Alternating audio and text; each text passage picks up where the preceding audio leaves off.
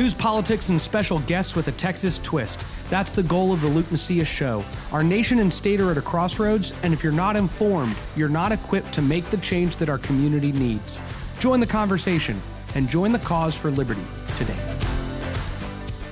Welcome to episode 11 of the Luke Macias Show. Guys, I would ask you to bear with me because the oak pollen is absolutely killing me the last 3 or 4 days. I have literally not been able to sleep and I can hardly breathe, but I need to get this episode out. So we're gonna cut our intro here this morning. Guys, I was really blessed to get Rachel Malone on. She works with Gun Owners of America. More importantly, 10 years ago, she was hardly involved in the process and hardly involved in even owning a weapon. And at this point is one of the leading Second Amendment activists in our state. Her story is a compelling one and one that I hope each and every one of you will listen to because you'll learn just how easy it is to make a big impact in a policy area that you're really concerned about. So get to that. One thing you might not know is that constitutional carry is dead. It has been proclaimed dead really by two people. Jonathan Stickland removed his hearing request saying that he was not going to play any theater and give gun activists a hope that their legislation would pass. And also, Dennis Bonnen came out publicly and said that he opposes the legislation, that he is not in support of the policy. In fact, he tried to make some insinuation that it would give criminals guns and things like that. An embarrassing thing to note is that if you walk out of the Texas border, you can actually get all the way to Canada under constitutional carry states. So, and one of the things Rachel pointed out is I think when Texas actually passed its open carry law, we were like the 43rd or 45th state to do so. Though Texans have a lot of guns, it doesn't mean our lawmakers promote the Second Amendment or defend the Second Amendment as much as other states. And so Rachel really brought a lot of that to light. I hope each and every one of you take time to hear her story. Thank you so much for listening. There's a lot going on in the Capitol right now, guys. Even as I record this, it's Monday. The abolition to abortion bill is being heard. Republicans have seemingly decided that they don't want to protect any more children. You have the abolition bill, the heartbeat bill, and PRENDA, the Preborn Non-Discrimination Act, all of which would protect children who are currently not protected by law, and none of which are moving through the process right now. This is important for pro-lifers to reach out to their lawmakers and make it clear that they don't just want window dressing laws. They want laws that further protect unborn children who are currently not recognized as human beings under current law. So reach out to them. Also, you're going to definitely want to keep your eyes peeled for a move that is afoot in the legislature to raise taxes in an effort to increase property tax relief. And I want to get straight to our interview, so I won't bog y'all down too much, but I'll probably be bringing some more information to light to y'all over the next week. But here's what you need to know. Lawmakers spent too much money, and they haven't officially spent it yet, but the appropriators were not on board with providing property tax payers meaningful property tax relief. And so as a result, those appropriators spent all the money. And in fact, even in their budget, they really want your property taxes, especially on the school side, to go up more than 2.5%, more than 3%. And so we're now in a situation where it's very difficult for them to actually cap property taxes, which they need to do, and they don't have the money to give you. Now, when I say they don't have the money, it's there. It's in the account. They have more than enough money to give you meaningful property tax relief, but they have plans for it. They have other government that they think needs to grow before your pocketbook gets a little bit of relief.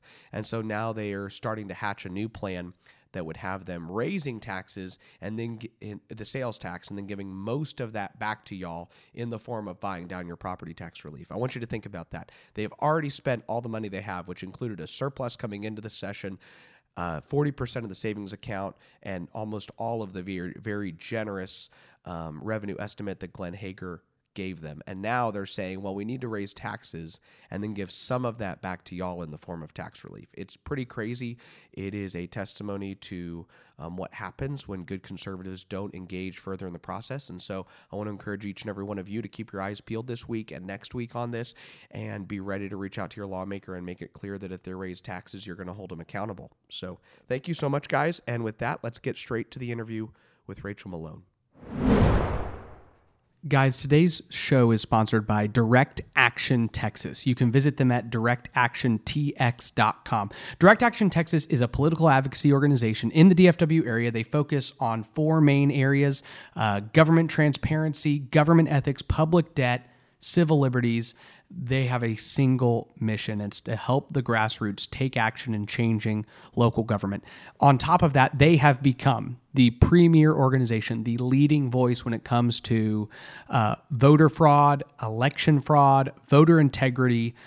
Daniel Greer is their new executive director, and he is doing work in the Capitol. He's doing work in the grassroots, writing about, researching voter fraud all across the state of Texas, election fraud that we are dealing with here in our state. We need that organization actively involved. If you want to be engaged in what they're doing, if you want to be informed as to what they're being involved in, go to directactiontx.com. directactiontx.com. Sign up to be on their email list, make a small donation, support the efforts they're doing. It's well worth your time. It's well worth your effort. I would greatly encourage you to check them out. Welcome to the Luke Macias Show. This is Luke Macias with my guest for the hour, Rachel Malone, who works at Gun Owners of America. Rachel, thank you so much for agreeing to sit down and talk to us today. Absolutely. Thank you. It's great to be here. So my goal in today's conversation is to have kind of an all-encompassing conversation about the Second Amendment and Texas. There's probably a lot of things that Texans don't know about our gun laws. I like when I speak at Republican clubs and conservative groups across the state. I always talk about how we love to think of ourselves as this model for the nation. But when it comes to certain things like, your Second Amendment, we really aren't even good at following other states' lead, right? I mean, other states have led on this issue and we haven't even followed in their footsteps. If anything, we're digging our heels in seemingly when it comes to the Second Amendment issue. So I want to kind of broad brush the Second Amendment issue, and we'll have a couple things to talk about because we're in the middle of a legislative session. I want to get your expert, ideas and thoughts on some of the things we're currently dealing with. But with that said, can you just kind of start with your background, where you come from, whether you grew up around politics or this was something that you came to at a later time, and then what kind of brought about the gun issue as the top issue for you? Sure. So I grew up in the Austin area. I've lived in Austin area all my life, unlike a lot of people in Austin. And I grew up in political circles. My family was very politically involved. We were very conservative. Okay. So I believed in all the conservative issues. I never, ever had a point where I turned my back on them and became a liberal. I was always conservative. I block walked for Republicans when I was 5. Okay. I was leadership in Republican women's clubs when I was 13, or when I was a teenager. I was actually elected a delegate to the Republican state convention the very first time I was old enough to vote in a primary. So you would think I'd be a gun person, right? Mm-hmm. Okay. So when I was about 10 years ago, when I was 22, 23, somewhere around there, my brother announced that he was going to get his license to carry. I completely flipped out. I didn't know why anybody would want to carry a gun, why they should carry a gun, and I made up some facts that I thought I'd heard in the media about how it's always stupid and dangerous to carry a gun. It's going to blow up on you. There's no way you ever need it. We live in a safe society. Even if somehow you were attacked, a gun is just never a useful tool. And in reality, I was terrified for his life, because everything I thought I knew about guns was that they were dangerous and there's no valid reason to have one as a tool. And all I wanted is to save my brother's life. And how old were you at this point? I was early 20s, 22, 23. So I was no longer deeply involved in politics, but I still believed in conservative principles. But the problem is I didn't know anything about guns, and I didn't know anything about liberty. And conservatism is very different than understanding the principles of liberty. The reasons why we should want the issues to happen the way that we should. So he challenged me to go find evidence and back up the things that I was saying, and I vowed that I was going to do so, and I was going to change his mind to save his life. And I came back probably a couple weeks later, knocked on his door, and had one question: how do I get my license to carry? Because the facts just completely changed my mind. I was willing to look at them, even though I was trying to find things to back up what I thought was true. They were just absolutely conclusive. And so I actually got my license and started carrying a gun a few months later and never looked back. And that was about 10 years ago. So I want to ask about guns in your family growing up? Because I don't know if you and I have a similar upbringing, but I actually grew up in a home without any guns. Exactly. And so, yeah, it sounds similar to your situation. So we weren't anti-gun. I mean, I didn't grow up hearing this rhetoric that guns are evil, but my mom grew up in California and didn't have a background with guns. But my parents, I don't remember any statements against guns, but we just never knew anything about them. I never saw a gun or touched a gun until I was in my early 20s. And it's not, I don't really see it as some major criticism of my parents' parenting. I mean, in all honesty, I think we had a great upbringing, but it was not something that we had in our home. We were a military family. My dad handled a lot of weapons. He's fired a lot of weapons. He's actually a pretty good shot if you talk to any of his colleagues during his time in the military. So, I mean, this is not a problem for him. It just wasn't something in our home. And so it wasn't something that we grew up actively participating in and actively being around. And we shot shotguns at skeet shoots and other things like that. So it wasn't like we never handled guns, but it was similar, I guess, to your situation where it wasn't something we were around, therefore it wasn't something we were educated about. Exactly. It wasn't a topic. Therefore, the little tiny bit that I thought I heard in the media, well, that I did hear that was wrong, that's all that I knew. That's all that I had to go on. What was your first gun you bought? So let's not talk about the first gun that I bought. It was a handgun. It was not bad, and it was a fine handgun for a first handgun purchase. Yes. But later I moved to carrying a Springfield XD. Got it. And carried that for a while, and now I'm a little more of a Glock fan, but I still like XDs too. So I'm not one or the other. Got it. But yeah, it was a complete 180, honestly, on the issue. Just looking at the facts and realizing carrying a gun makes me safer. Interestingly enough, I was still terrified of guns, probably for a year or two after I started carrying one. I mean, I had enough training, I was proficient, but emotionally, I wasn't there. I was terrified, but I was more terrified not to carry a gun because now I realize this is what actually keeps me safe. You know, it's not the feeling of being safe that I'm after. It's actually being safe and being protected. So what was that evolution? I mean, from getting your first gun, getting your license to 10 years later, being probably much more proficient than the average Texan, even the average Texan, right? Who most people would probably say are more proficient than the average American, right? So that puts you in the upper echelon of the upper echelon of the upper echelon of competency around firearms. What was that like, and how did that kind of evolve? I was very fortunate to be connected with several groups of folks who are great folks who helped mentor me in understanding firearms. I know a lot of females have given horror stories about being talked down to and treated like they can't handle the guns by themselves. I never personally experienced that, and I'm very blessed to have been in groups, including I'll mention a few.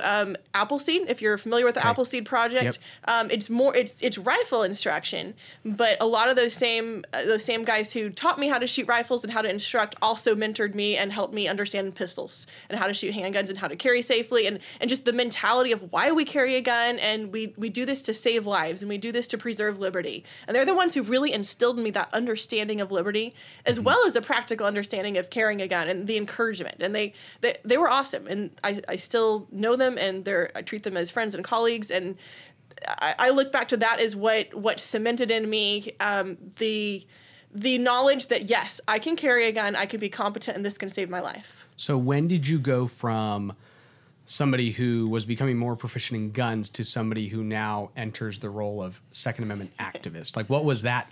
What spurred on that action? So I have the same brother to blame for that. So all of this went down. How many siblings do you have? Do you mind me asking? 4 brothers, 4 sisters. Okay, there you go. Yes. Okay, So well, I've got 6 siblings. My wife has 9. So yeah, There you go. we're in the same ballpark. Right, Okay. exactly. So a couple of years after I started carrying a gun, it was 2011. So I've been concealed carrying, right? And I'm trying to make sure my shirt always covers my gun because I don't want to go to jail, right? Because just for the fact that my shirt's on the wrong side of my gun, because that would be stupid.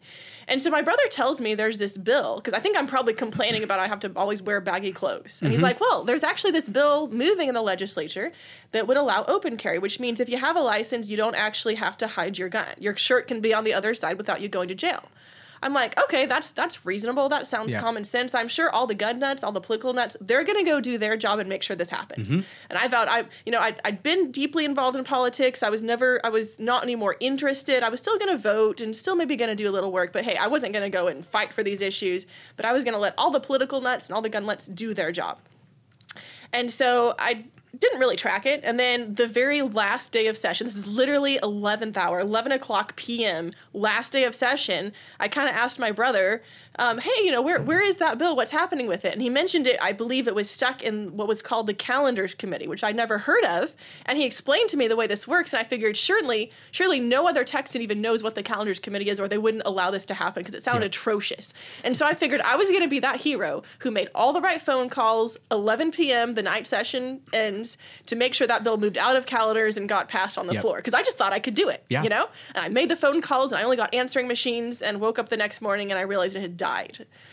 And my brother kind of goaded me a little bit. He's like, well, why are you complaining? Because you didn't do anything about it.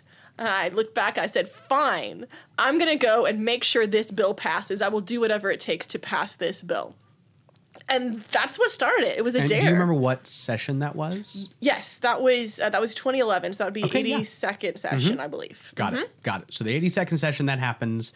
And then what does your activism look like from that day going into the next session? So before next session starts, did you do much I did. On the campaign trail with candidates, or what did that look like? I didn't actually get involved in the campaign trail, but come 2012, I actually went again as a delegate to the Republican State Convention because that was just in my head of, hey, this is something that you can do to get involved. I knew I needed to connect with other people who knew how to do stuff.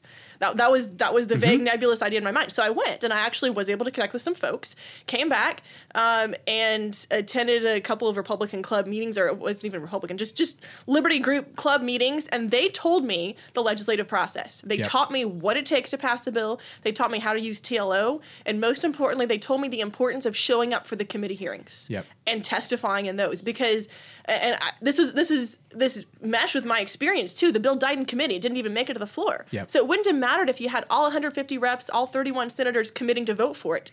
It literally would have made no difference. And so I realized firsthand, yes, you got to go to the committee, because those 9 people, or around 9 people, are the ones who have complete ability to decide if that bill moves forward or if it doesn't. So I was sold. I was sold in the method. So that was 2012. So you go into 2013, and now you're much more active in the process. Yes. So what that looked like is I started in the organization Texas Firearms Freedom. Got it. And I had a website, I had an email list, I had business cards, and I showed up at the Capitol, and I testified, and I put out action alerts. And I had an email form, actually, for people to email committee members, because that's what I focused on. Not just emailing your own rep, it was email committee members. And we had over 1,000 emails sent just from in a few weeks span on the one open carry issue.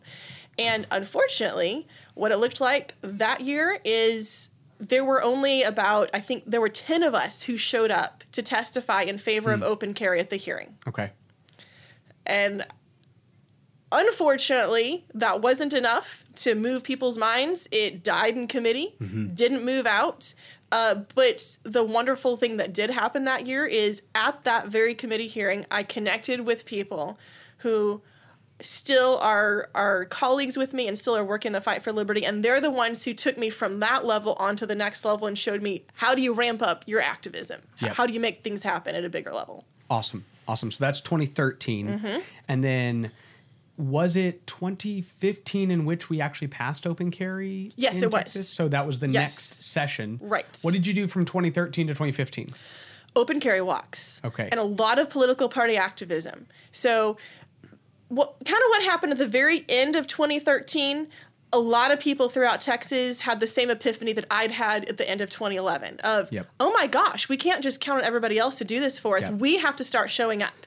Unfortunately, they realized it right at the end of session. Again, after the deadlines had passed, there was nothing they could do to make it past that session. I think it was mid-May. It was too late. deadlines had passed. But what we did is we actually organized into open carry marches. And as much negative press as that got, I absolutely credit the open carry marches with the passage of open carry legislation in 2015. And here's why. It kept it in the media. Every single week we were in the media.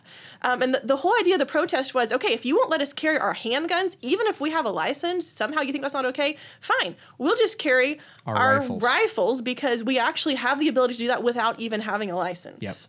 Yep. The other thing that happened is we basically said, just passing licensed open carry is too little too late. We were too invested to just go away and pretend like that was acceptable at that point. And so we rallied, and I actually traveled around the state teaching the political party process and took dozens of brand new delegates through the convention process all the way to the state convention, which is a huge investment. I mean, you're there all week. They were there all week at the committee hearings, at the committee meetings, and we got constitutional carry. It was already in the platform. We got it as a legislative priority. We made history. That was the very first legislative priority. So we had to sell them not only on creating this thing of legislative priorities, which they'd never heard of, and everybody was a little unsure what was happening, but also making this be the one and only legislative priority. And we did it overwhelmingly. That's awesome. So, it's interesting when you go back into the conversations that happen around guns, right? And so I remember when Jerry Patterson, and I don't remember it because I don't even know if I was alive at the point in time in which we passed this. I probably was, but I was like, I don't know, 4 or 5 in North Carolina at the time. But Jerry has shared these stories, and you can go back and look on the record at the debates that happened when we passed CHLs, right? The concealed handgun license laws. Right.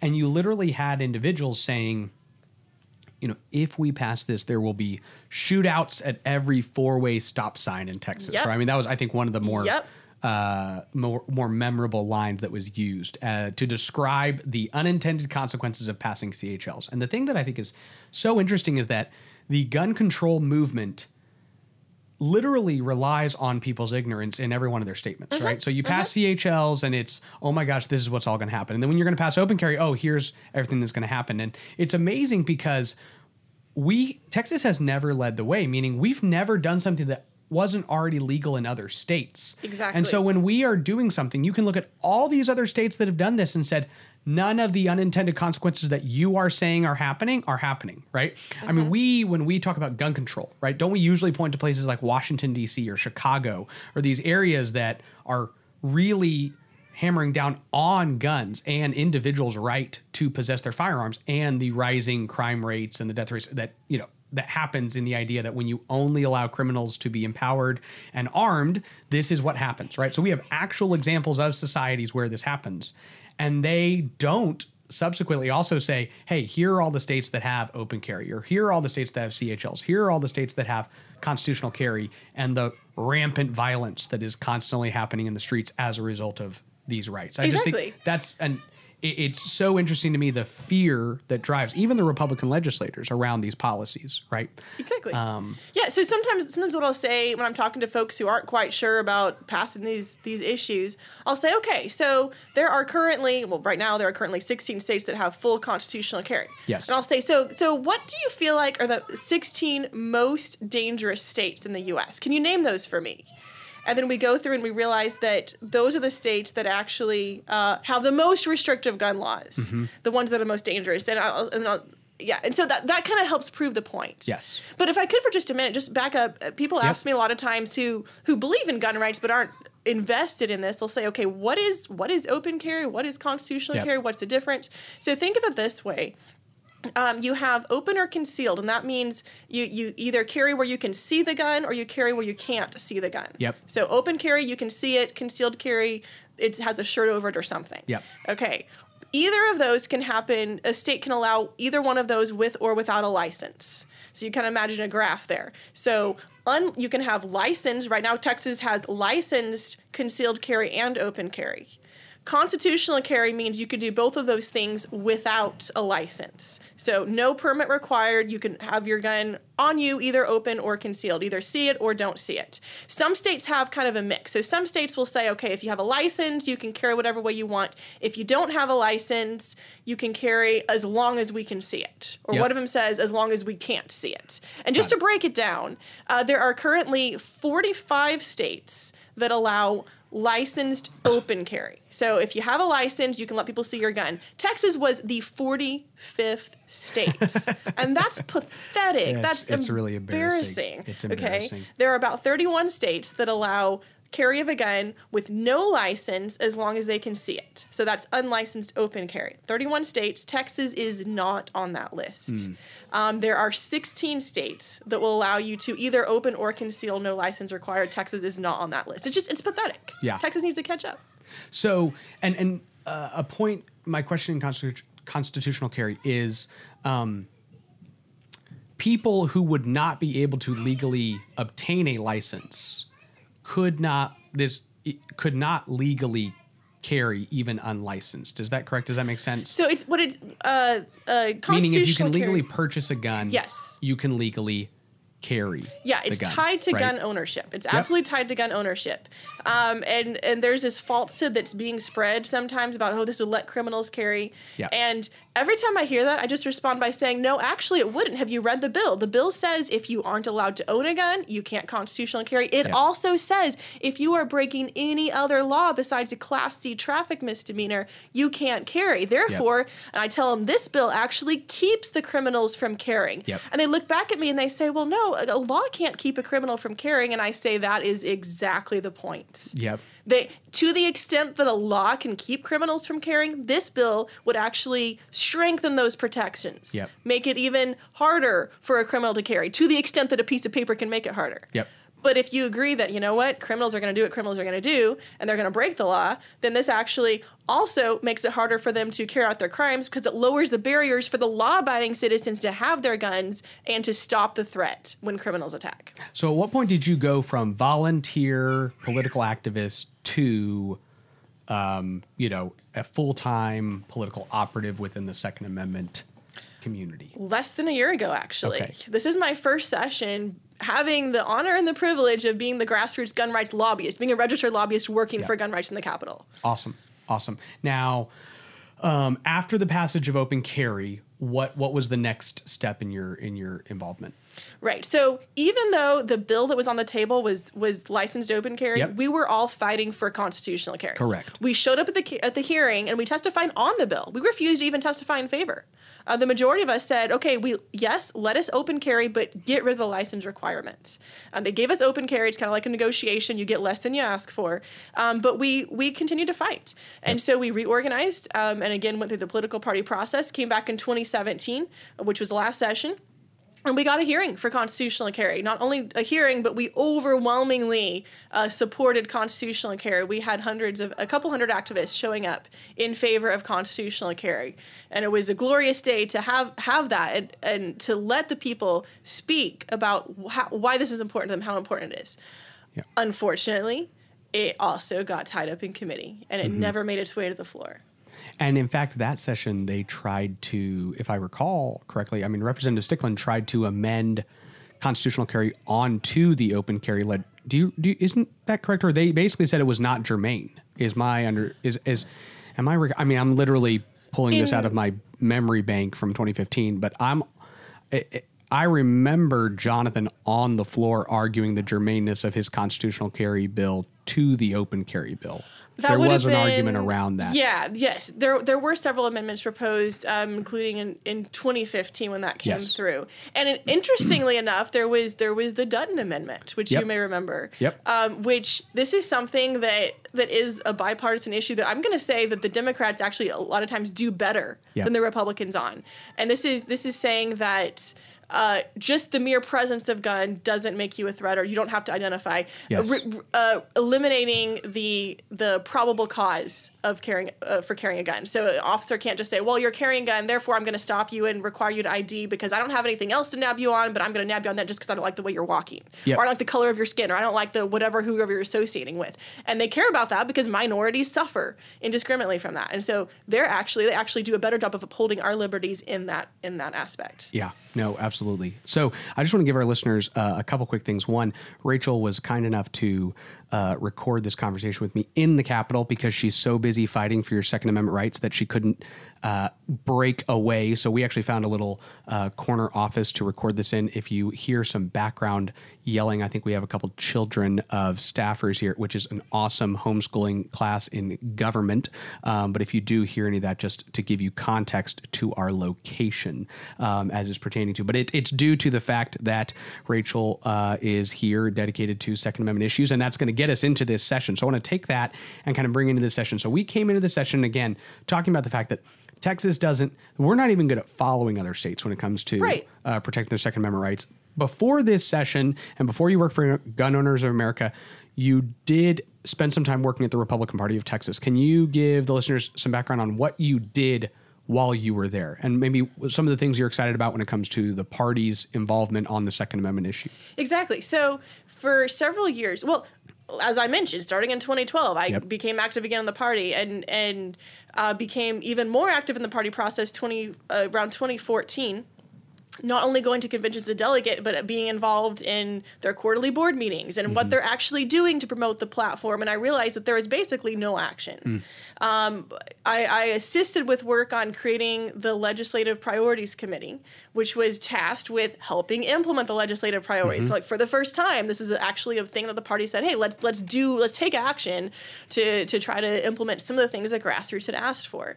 And then in 2017, actually, there was a vacancy in chairmanship. And so Chairman Dickey was elected first then after a super quick 2-week campaign. And he actually hired me one of his first days in office, the first Monday in office, to come and fill a vacated position. And so I was the operations director of the Republican Party of Texas. Got it. So assisted with things such as administrative things like scheduling, but also did a lot with legislative action because I realized there was literally no staff assigned to work on the platform, to work on the priorities. And so it was my privilege to be able to step in and fill some of that during special session. We had briefings with legislators. We put out fact sheets about all of the special session call items that related to platform items. We testified. It was really glorious to be able to be involved in that with the party. You know, we've had James on the podcast. He was, I think, our second or third interview, but you and I probably both share an appreciation for his willingness to engage on the policy issues because he is probably in the Capitol working on the priorities more than any chairman in recent history has been. Sure. And I think that's a real testament to, you know, the grassroots showing it to be a priority and then asking for it to be a priority and then looking at the fruit that has borne from the party being willing to at least show up more and engage more on some of these issues. I think that's definitely a helpful thing to have. So you had an exit from the Republican Party of Texas that was, by most people's view, not of your own doing. You want to just kind of give us some brief context into what happened there? Yeah. So after a year, I was actually fired from the party. It was right after the last state convention.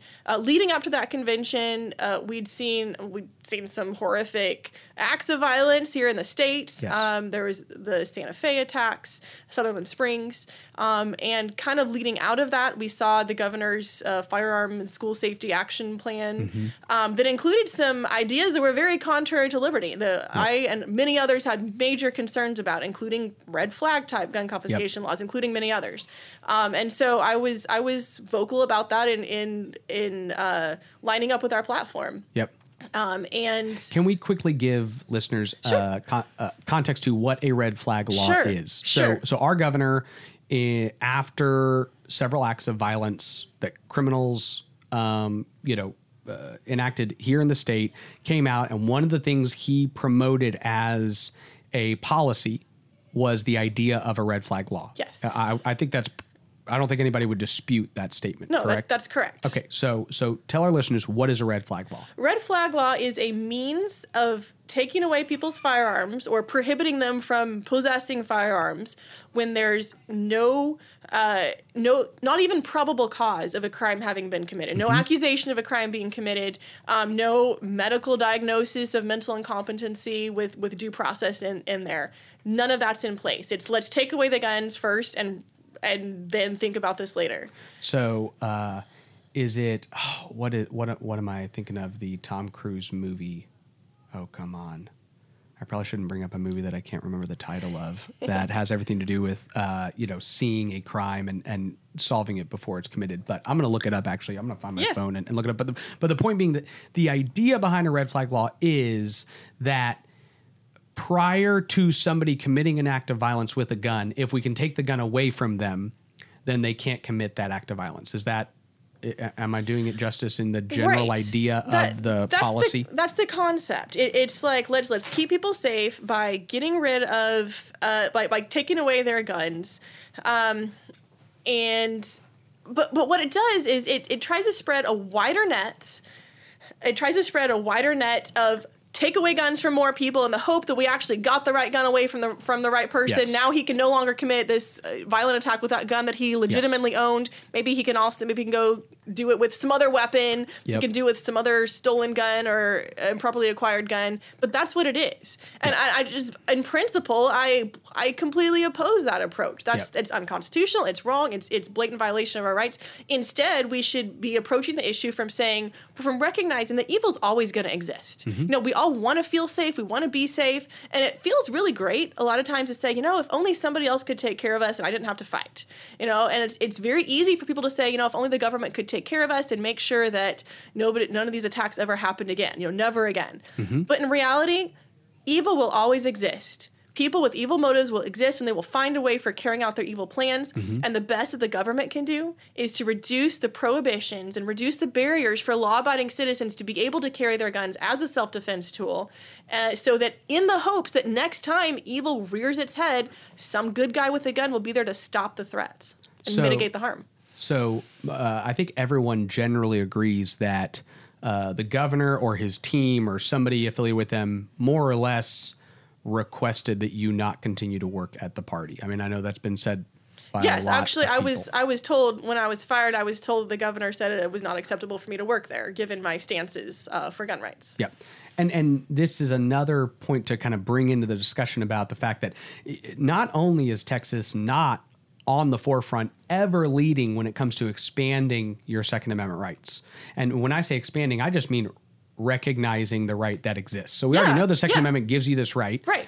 The state of Texas has decided you don't really have your Second Amendment right. Like, we're going to regulate it. We're going to oversee it. We're going to limit it to only these people. So we're already saying we don't really fully recognize your Second Amendment rights as they exist. And all we're trying to do is repeal that infringement. And so as we're trying to say, hey, other states have recognized their citizens' rights and have fully recognized those rights to the point that those citizens are able to practice their Second Amendment where they see fit in a way that they determine is best to defend themselves. Texas not only has gone there, but now we have a leader that's coming out saying, hey, I think some more gun control measures might be appropriate when it comes to this situation. And in a way that infringes on someone's individual liberties, because we're literally, in a sense, claiming that somebody is guilty of something prior to ever committing a crime. Right. And that now you don't have a Second Amendment right. Not based on the fact that you've done something wrong, based on the fact that we think you might do something wrong. Right. And the red flag gun confiscation proposals are a blatant violation of that. They absolutely step on that. But even the requirement to have a permit to carry a gun, that also is a guilty until proven innocent approach. So personally, I think that the unintended consequence of you leaving the party has been a benefit to Second Amendment activists because you were picked up by Gun Owners of America. Yes. So why don't you talk to me about Gun Owners of America, why you're excited to work for them, and what your time with them has been like? Absolutely. So simply put, Gun Owners of America is the no compromise gun lobby. And they've been active, particularly at the congressional level, very active since 1975. So they're a longstanding organization. They have an outstanding reputation. And I'm privileged to be the very first person on the ground in Texas, working for your gun rights. I'm able to be in the Capitol day in and day out, talking about your right to keep and bear arms, and just it's been an absolute privilege. I get to do the thing that I'm so passionate about, that so many Texans actually care about also. So this session, why don't you tell our listeners, and I want to get to constitutional carry in a second, and this episode will, of course, air on Monday. This is Friday, and there is a whole lot of news when it comes to constitutional carry. Before we get to constitutional carry, can you talk about any other laws that you're looking at, either ones you're concerned about or ones that you think would be a potential benefit to Second Amendment activists? Right. So, I mean, the major ones that would be a great benefit, not only constitutional carry, but also what I believe is the only, the best school safety bill. It was actually filed by Senator Hall, SB 2146, and it would allow anybody with a license to carry inside of a school concealed. It extends campus carry to K through 12 schools. Got it. Completely common sense. Unfortunately, there's this whole attitude of fear and of, we can't do that because somehow when you step across that door of the school, everything changes. And all that changes is it disarms law-abiding citizens. So there's that, which apparently is predetermined not to move from all appearances. So then there are the other laws. They're the bills that are moving. That I'm actually very concerned about. So here's the deal. I think after all of us showed up last summer and completely shut down the red flag proposals, leadership realized, all across Texas, it was pretty plain that the gun people are not going to stand for a red flag law. Like, you just cannot introduce that into Texas. That's political suicide. And that's when Dan Patrick even came out and said, hey, this is dead on arrival in the Senate. That was saying, hey, I'm getting a lot of pressure. Other Republican senators definitely don't have the appetite. You're not going to see that advance. That was within an hour or two after the hearing finished, at which we had about 75% people in opposition to red flags. So that really made a difference. So absolutely. So what they're doing instead is they're saying, we don't want to take your guns away from you. We're not taking anybody's guns away. What they're trying to do is something I think is honestly more insidious. They're trying to control the way that Texas thinks about guns. They're trying to play into the bits of fear that already exist. And they're trying to play up, particularly on the gun storage issue. They're trying to play up the fact that they believe guns don't have any legitimate purpose. Therefore, the best place for your gun is locked up away where nobody else can access it and you can't even access it. And that just it's repulsive. So can you tell me any Republicans who seem to be supportive of this idea? Yeah, I can tell you the one who voted in favor of that bill in the committee and allowed it to move through last week. On Tuesday, they had a meeting of Homeland Security, and this bill passed by a vote of 5-4, and the one Republican that voted for is Representative Clardy. So Representative Clardy voted for. Can you say which bill it is, bill number? Because I'm sure we'd have some gun activists who would love to make some calls to the calendar. It was HB 316. Okay. And again, it doesn't mandate that all your guns get taken away, and this is the insidious part of it. It provides taxpayer-funded public awareness campaign. It includes not only DPS, but Health and Human Services and open-ended other governmental agencies get to control the messaging. And it's supposed to be an awareness campaign about firearm safety and suicide prevention, but every single witness who testified for it made it really clear that the messaging of this is, okay, so you're not required by law to always keep your guns locked up, multiple locks all the time, but really, if you're a smart person, if you're a wise gun owner, that's what you're going to do. Yep. That's the message. And it would be government taxpayer dollars saying that. So this isn't a private, this isn't Moms Demand Action or any other private group saying, hey, this is what we believe will lead to a safer place. This is the government stating this is going to keep our society safer, which would literally be Texas taxpayer dollars paying for the the stating of those messages. Yes, and there are so many Republican legislators that are just feeling the attack and feeling like just from the barrage of people pushing for this. And they're starting to say, well, you know what, maybe we have to accept this. We're not going to take away your guns. We're not going to do red flag, but maybe we should just do this. It's exactly playing into the gun control playbook. And they're getting worn down. And they're also starting to say, well, gun safety is important and storing your guns safely is important. Maybe this is a good idea. Here's the deal, y'all. Gun safety is important. But part of that is you need to have a gun on you in order to save your life potentially, responsibly. That's part of it. It's gun usage. It's knowing how to safely use a gun, not just how to keep it locked up so you can't get to it. And that's the issue. It's also safe storage is not a one-size-fits-all scenario. The government has no place mandating how guns should be stored. Yep. And I think that was the when red flag laws, or not even just the red flag laws, I think there were a couple other policies that were being pushed last session. I remember the Freedom Caucus coming out with a very, and it might not have been an official statement. I think Matt Schaefer kind of tweeted it out, and a number of other legislators started tweeting a simple thing that said, the government has no business telling you how to store your guns, right? Exactly. Which is a pretty fundamental statement that I would think that most Texans, not only conservatives, but independents and just independent-minded Texans would say, yeah, no, the government has no business telling me how and where to store my gun. So let's get to constitutional carry now, because so some news has come out. Why don't you give everyone kind of your perception on the changes, and just so I set the stage a little bit. Representative Stickland filed constitutional carry. This is his.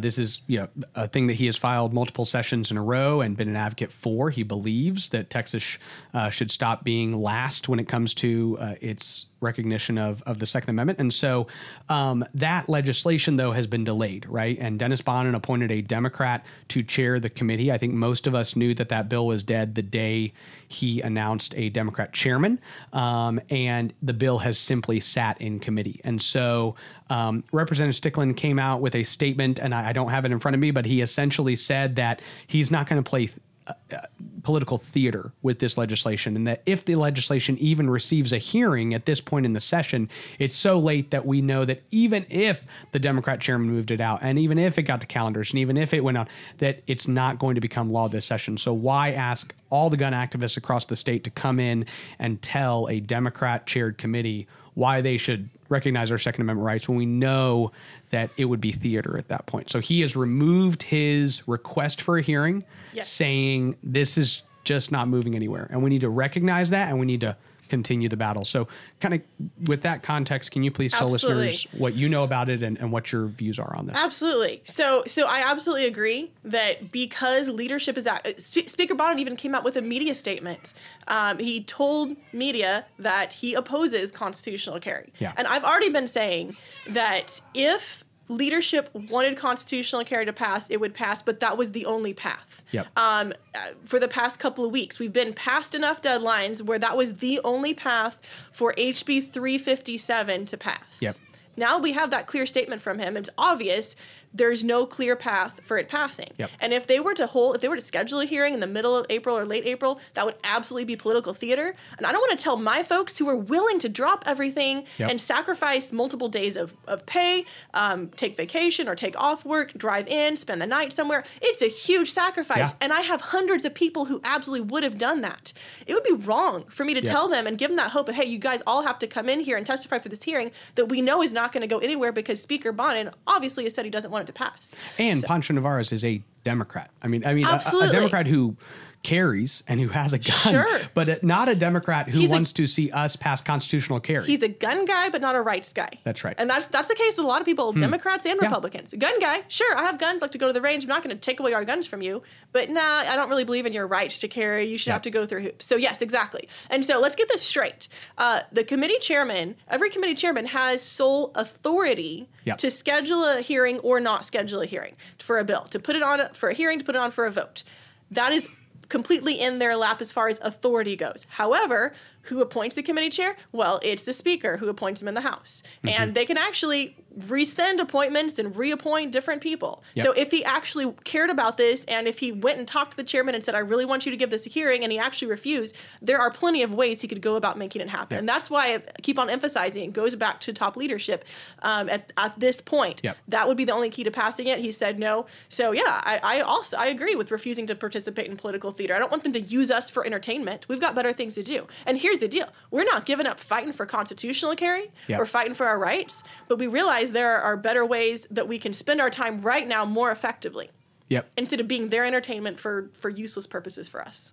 So if you are somebody out there who's a gun person but not actively involved in the fight in some way, what are a couple things that person could do to further engage? I mean, if you were to give people, I'm sure you've done this before, but if you were to give people 2, 3, 4 different things that they could do, and maybe not just specifically on guns, even just being an activist, right? You're somebody who came from, I'm just hanging around, have my own life to worry about, to actively involved in the Republican process, to making changes at a party level, to now affecting policy on a statewide level. And that path happened in a pretty short timeline. And that's one of the things I enjoy when in all of our conversations. We had a conversation with Aaron Harris and you and other people who, 3, 4, 5 years ago were just an activist, talking to a couple people, showing up to some meetings, and now are having, in my opinion, a pretty major impact on policy and the political process in Texas. So what are some pieces of advice that you'd have for people who want to start getting more engaged? What are some things they can do? Absolutely. So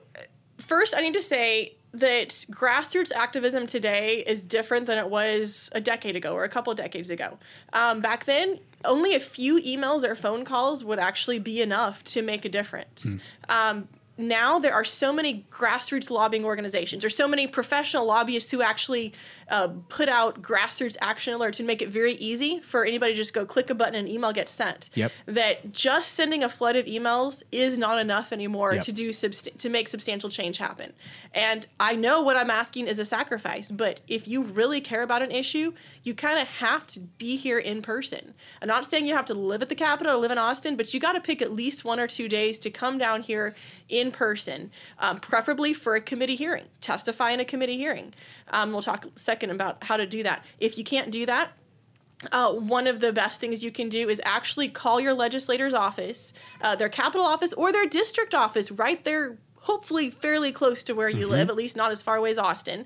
Ask for a meeting with your representative. Go in and have specific issues, preferably specific bill numbers that you want them to support. Have some reasons. You don't have to be an expert on the subject. You do have to have some reason to present, and preferably a personal story about how this affects you. That is, I believe, the best way to do activism these days. And to make it more effective, you also connect with other organizations. So if you want to connect with Gun Owners of America, go to gunowners.org/alerts. That's gunowners.org/alerts, and you can sign up for our free email alerts. And we'll let you know not just when you can send an email, but I'm sending out emails letting you know when you can show up, when it's going to be most effective. And other issues you care about, connect with people who are doing the boots on the ground work. The people who are telling you when you can show up for something. They don't just want your money, they want your boots on the ground. Those are the organizations to connect with. Rachel, thank you so much for coming on. Thank you for having this conversation. I think it's always an encouragement to people who see getting involved in the political process as they see so many barriers to entry when it comes to their impact that they could have. I think it's powerful to be able to tell different stories of individuals who at one point were just somebody who was living their life like any other normal Texan. And years later are making a pretty big impact. The last thing I have is just on the election process, because within a couple months, we're going to be back into the election process. I mean, do you feel like currently in the legislature, we have enough legislators who have a pro-gun rights perspective as opposed to just a pro-gun perspective currently? Absolutely not. We've seen pathetic stances for gun rights already this session. We need more people with a backbone who will actually stand up and say, no, we're not going to give an inch. No, we don't have to compromise with you. We're not going to give in to your playbook. This right still matters. Yep. Rachel, thank you so much. Is there anything else you want to tell our listeners before we end this conversation? I want to tell them you actually can make a difference, whether it's changing law or pushing back, even just a little bit of pushing back, even if you feel like your bill didn't pass. That standing up and speaking out matters. Don't let it be said that gun control happened on your watch without you standing up and saying something. And the last piece of advice I'll give is if you don't know who your state representative or state senator is, I mean, go online, look Google it up, reach out to them, reach out to their district office, go meet with their district director.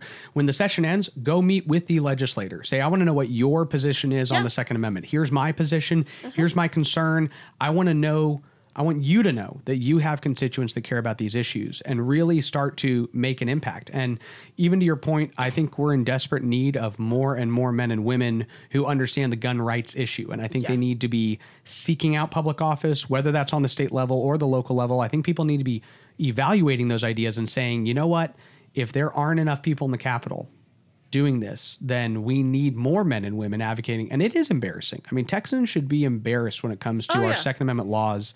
And when we really fully take a step back and look at other states, it really causes concern and embarrassment as a Texan over how pathetic our gun laws are. So thank you for your time. Thank you so much for all your activism. Thank you for all the work that you're doing at Gun Owners of America. And I hope that our listeners go to gunowners.org/alerts and get engaged and get even active here in the last 6 weeks. If it's not to advance a bill like constitutional carry, at a minimum, it is to kill dead as a doornail any legislation that in any way starts to further impede your Second Amendment rights. Exactly. So appreciate you coming on, Rachel. Thank you so much for your time. Thank you.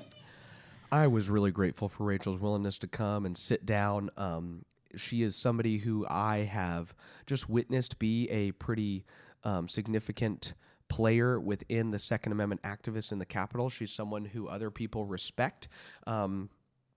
She can work with multiple different groups on multiple sides of different issues, and she's there to advocate on your behalf. If you're somebody who appreciates your Second Amendment rights, you should be very grateful that Rachel is in the Capitol every single day.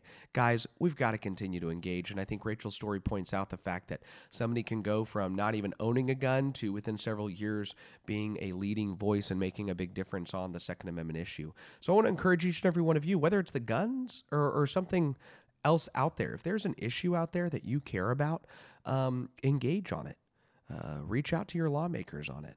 Get involved in the party and look at what the party platform says about it. Make an effort to reform what the party platform says about it so that we can reshape the discussion on issues that you care about.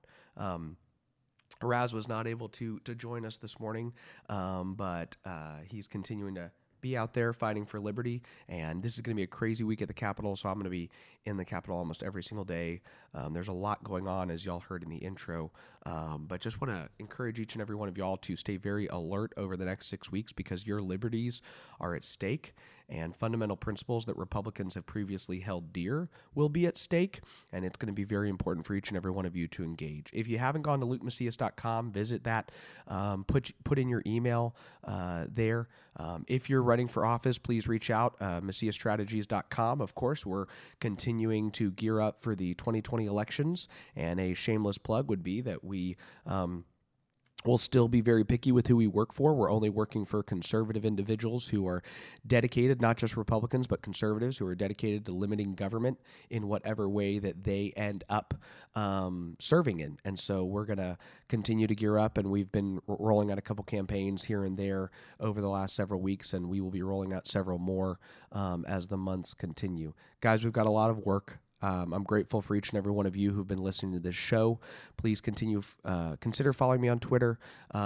Like I said, put your email there in lukemacias.com, and we'll email you the weekly episode when it comes out. Appreciate everything y'all are doing. God bless you. Thank you for listening to The Luke Macias Show. If you value this content and want our message to spread, please consider 3 of the following steps. 1. Subscribe to the podcast on whatever platform you're listening to us on and leave us a review. 2. Visit lukemacias.com and sign up for our email alerts. And 3.